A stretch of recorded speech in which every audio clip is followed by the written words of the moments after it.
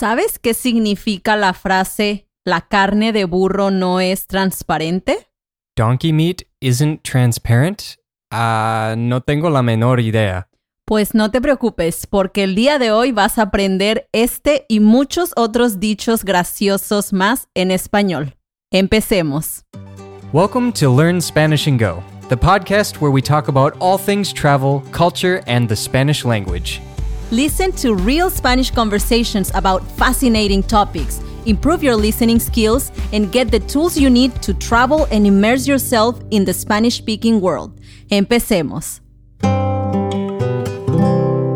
Hola amigos, bienvenidos al episodio número 11 de este su podcast, Learn Spanish and Go. Nosotros somos Jim y Mai, una pareja de un gringo y una mexicana con la misión de ayudarte a mejorar tu comprensión del español y acercarte al mundo hispanohablante. Hola Mai, ¿cómo estás hoy? Hoy estoy muy bien. ¿Tú cómo estás? Estoy muy bien, gracias. Qué bueno.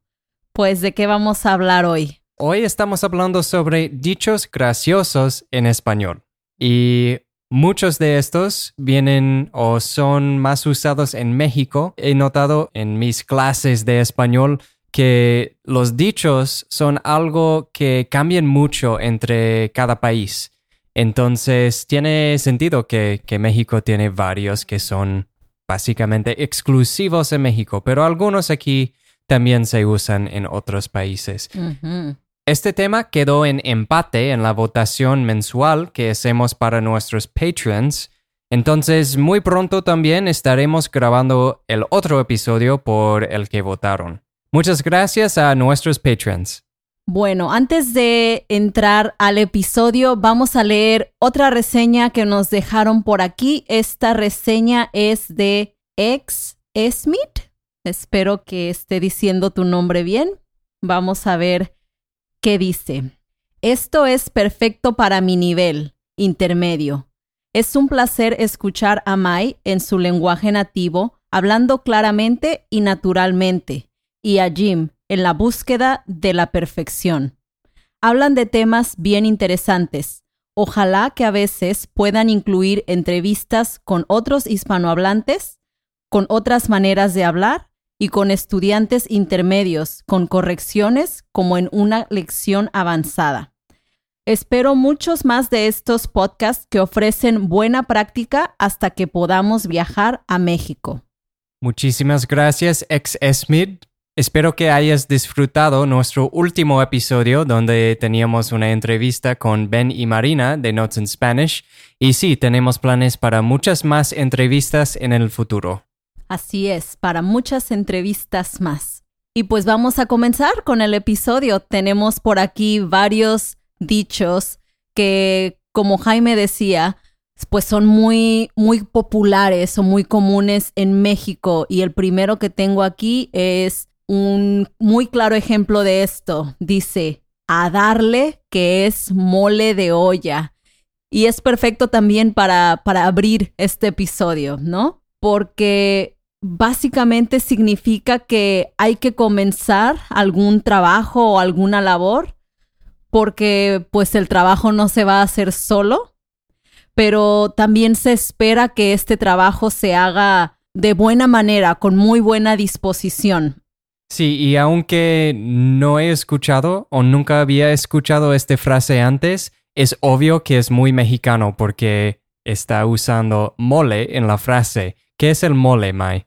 Bueno, el mole es un platillo típico mexicano que para muchísimas personas en México representa como de los sabores más deliciosos en la gastronomía mexicana. Entonces, este mole de olla, cuando lo preparan en alguna casa, en alguna fiesta o lo que sea, la gente lo come como con mucho entusiasmo de lo rico que es.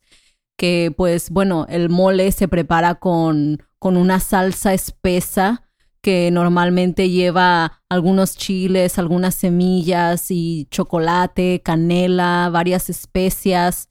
Y pues hay como miles de recetas para preparar este mole de olla. Cada familia le da su toque especial, pero casi siempre va la salsa sobre pollo y se acompaña a veces con arroz o con tortillas hechas a mano, pero siempre pues es muy rico.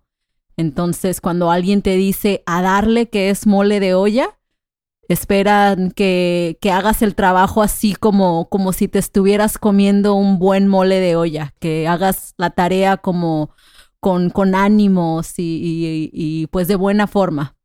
Muy bien, pues sí, si no lo has probado, el mole es algo que tienes que probar si estás en México. Es muy rico.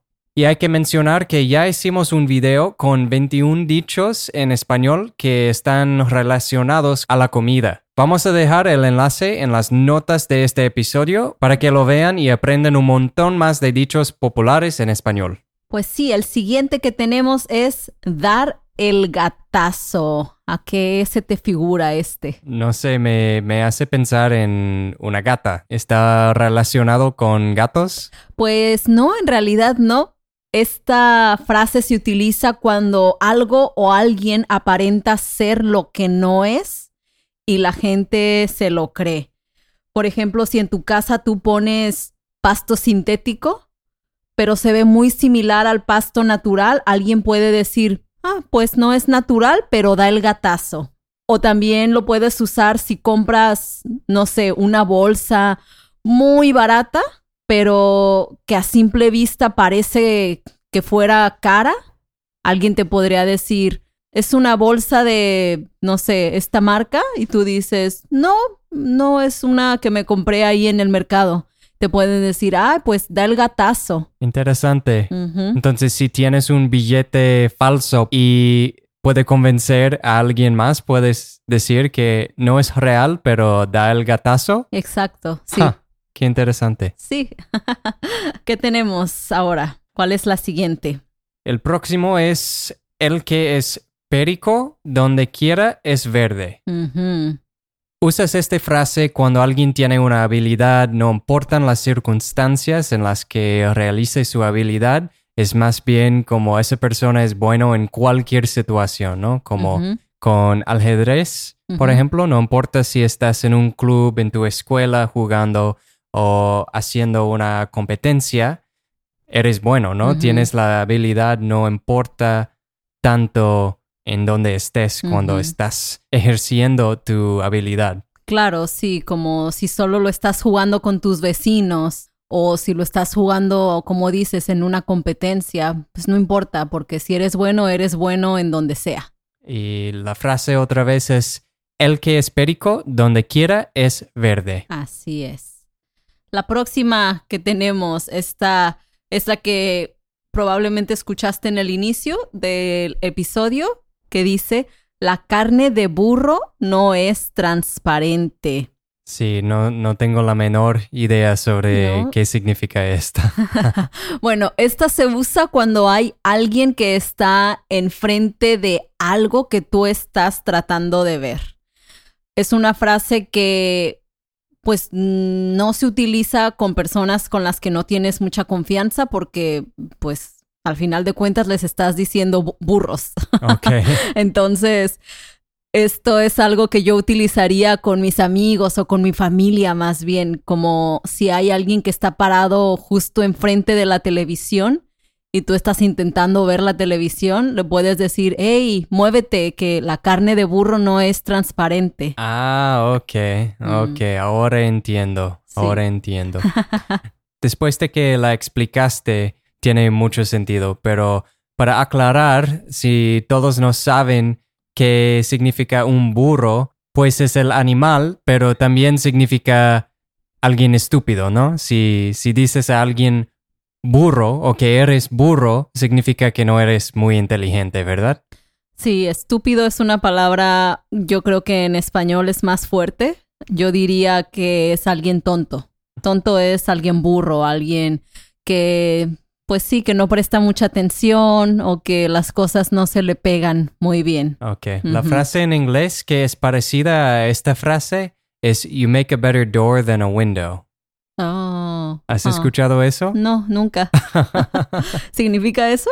Pues sí, que si alguien está viendo la tele y está ahí nomás como estorbando, pues no puedes ver, no son transparentes como una ventana. Entonces dices, eres una mejor puerta que una ventana. Haces mejor de puerta que de ventana. Haces mejor de puerta que de ventana. Ajá. Ok. Interesante. Pues la siguiente que tenemos, Jaime. La próxima frase es: la suerte de la fea, la bonita la desea. Y esta para mí es como: el pasto siempre es más verde en el otro lado. Sí, técnicamente significa que no puedes tenerlo todo en la vida, ¿no? Que se escucha horrible porque hay muchas mujeres muy bonitas que tienen mucha suerte. Pero sí, esta frase dice que o tienes mucha suerte o eres bonita o no puedes tenerlo las dos. Sí. Tiene sentido, como mucha gente quiere ser atractiva, pero siempre quieren algo más, ¿no? Y pues el mundo no funciona así, ¿verdad? Así es, según. Bueno, sí, puedes tener más en tu vida si eres atractivo, pero es la idea, que no puedes tener todo lo que quieras en la vida. Exacto. La próxima es muy interesante y esta sí es muy mexicana.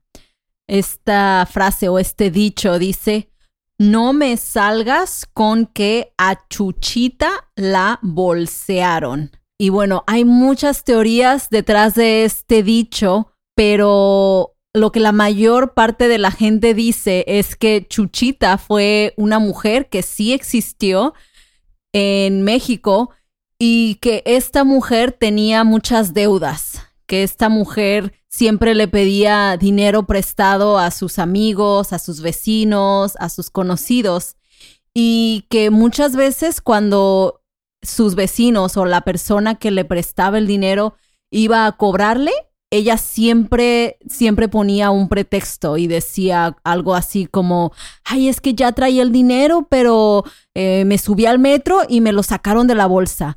O mira, es que ya traía las cosas que iba a vender aquí en una bolsa para juntarte el dinero y pagarte, pero me robaron las bolsas. Entonces, esta frase se utiliza cuando alguien está a punto de decirte algo que tú sabes que no es verdad, que es una excusa, un pretexto o algo que tú sabes que no es verdad. Tú le puedes decir: ay, no me salgas con que a Chuchita la bolsearon. O sea, no me digas mentiras. No vengas con una excusa que yo ya sé que no es cierto. Ok. Entonces Chuchita fue la que su perro siempre comía su tarea, ¿verdad? Algo así, sí. No puedes confiar mucho en ella. Exacto.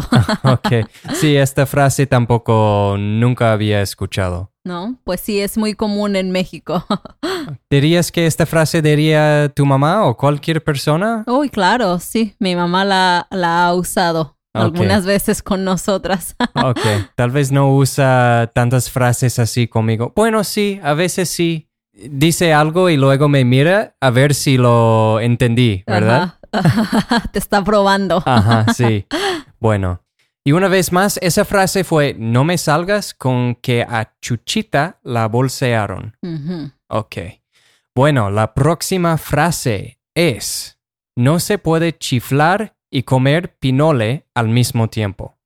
Así es. ¿Tú sabes qué es el pinole? Sí, bueno, una vez sí me has explicado qué es. Yo creo que lo has probado también. El pinole, sí. Es como... ¿Cómo se dice chalk en español? ¿Es como gis? Es como gis, ¿no? Es como muy, muy fino. Y me hace pensar en el reto de Canela, ¿no? Como casi no lo puedes tener en tu boca y respirar a la misma vez porque se va a pasar a tus pulmones, ¿no? Sí, bueno, el pinole es un dulce típico mexicano. Es un alimento prehispánico que se prepara con maíz tostado, que se muele a mano y que se endulza casi siempre con piloncillo o con azúcar, y también se le agrega un poquito de canela cuando se está moliendo. Okay. Pero la característica principal de este alimento o de este dulce típico es que pues sí, que es un polvo muy fino, así como dices, que te recuerda al gis o al reto de la canela. Es verdad, no puedes, o sea, si lo tienes en la boca es bien difícil hacer otras cosas. Sí. Porque como que te tienes que enfocar en comerlo con cuidado. Sí. Pero es como muy seco. Ajá. Entonces, si no estás como que poniendo atención, es muy fácil como ahogarte y empezar a toser porque se te fue como por el otro lado, por la otra carretera, decimos, que se Ajá. te fue como a los pulmones y empiezas a toser. Sí. Ujú. Entonces, sí, ¿qué significa? Pues debe significar que solo puedes enfocarte en una cosa a la vez, ¿no? Exacto. Muy bien, y esa frase, una vez más, es no se puede chiflar y comer pinole al mismo tiempo. Así es. La próxima, yo creo que esta es un poco más internacional. Esta no es solo de México. Dice, quedarse como el perro de las dos tortas. ¿Has escuchado esta frase antes? No, no creo. ¿No? Bueno, este dicho o esta expresión viene de una fábula en la que un perro iba caminando con un pedazo de carne en el hocico y pasó cerca de un río en el que vio su reflejo. Y cuando vio su reflejo, él pensó que estaba viendo a otro perro con otro pedazo de carne y pensó como, pues yo quiero también ese, se lo voy a quitar.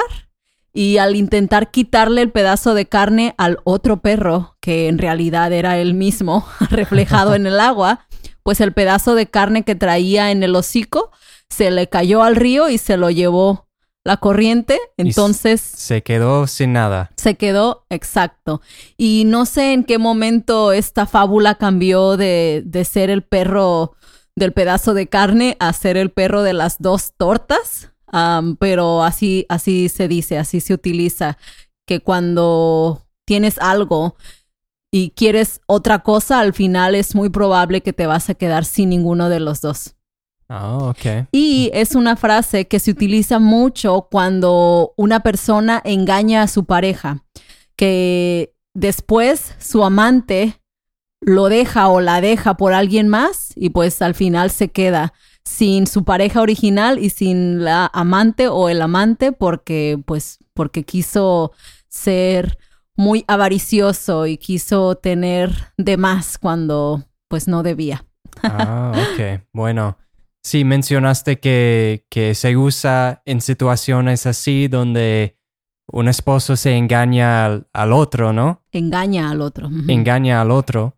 Pero hay otra frase así que no tenemos aquí en la lista, yo creo. Y eso es ponerse los cuernos, ¿no? Ponerle los cuernos a alguien. Ok, ponerle los cuernos a alguien es engañar a tu esposo o tu novio, ¿no? Sí, eso es simplemente ser infiel, poner los cuernos.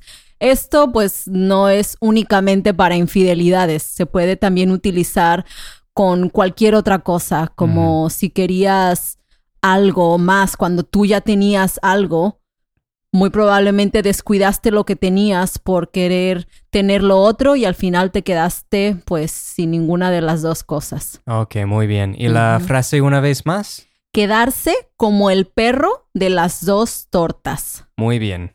La próxima frase que tenemos es: tanto peca el que mata a la vaca como el que le agarra la pata. No sé qué significa esta. Bueno, yo creo que si la lees con más detenimiento puedes averiguarlo, ¿no? Cuando alguien está matando a una vaca, no solamente es culpable la persona que la mata, pero también los que están ahí alrededor, agarrándole una pata, que jalándole el cuerno, sosteniendo a la vaca, dándole el machete o lo que sea que utilicen para matar la vaca. Entonces, esta frase se utiliza cuando alguien se quiere lavar las manos y quiere decir como, no, pues yo no lo hice, yo nada más estaba ahí. Pero al final de cuentas, pues es también como un cómplice de lo que pasó. Ok, sí. Aunque no haya sido tú el que hizo la cosa mala, tú ahí estabas y fuiste partícipe de la situación. Entonces, pues sí, dice, tanto peca, que es como es un pecado el matar, ¿no? Entonces, la persona que está matando la vaca es un pecador, pero también las personas que están ahí alrededor ayudándole, que toda la culpa no va solamente sobre la persona que directamente mató a la vaca. Ok, sí, esa parte me confundió un poco, tanto peca como de pecar, de un sin.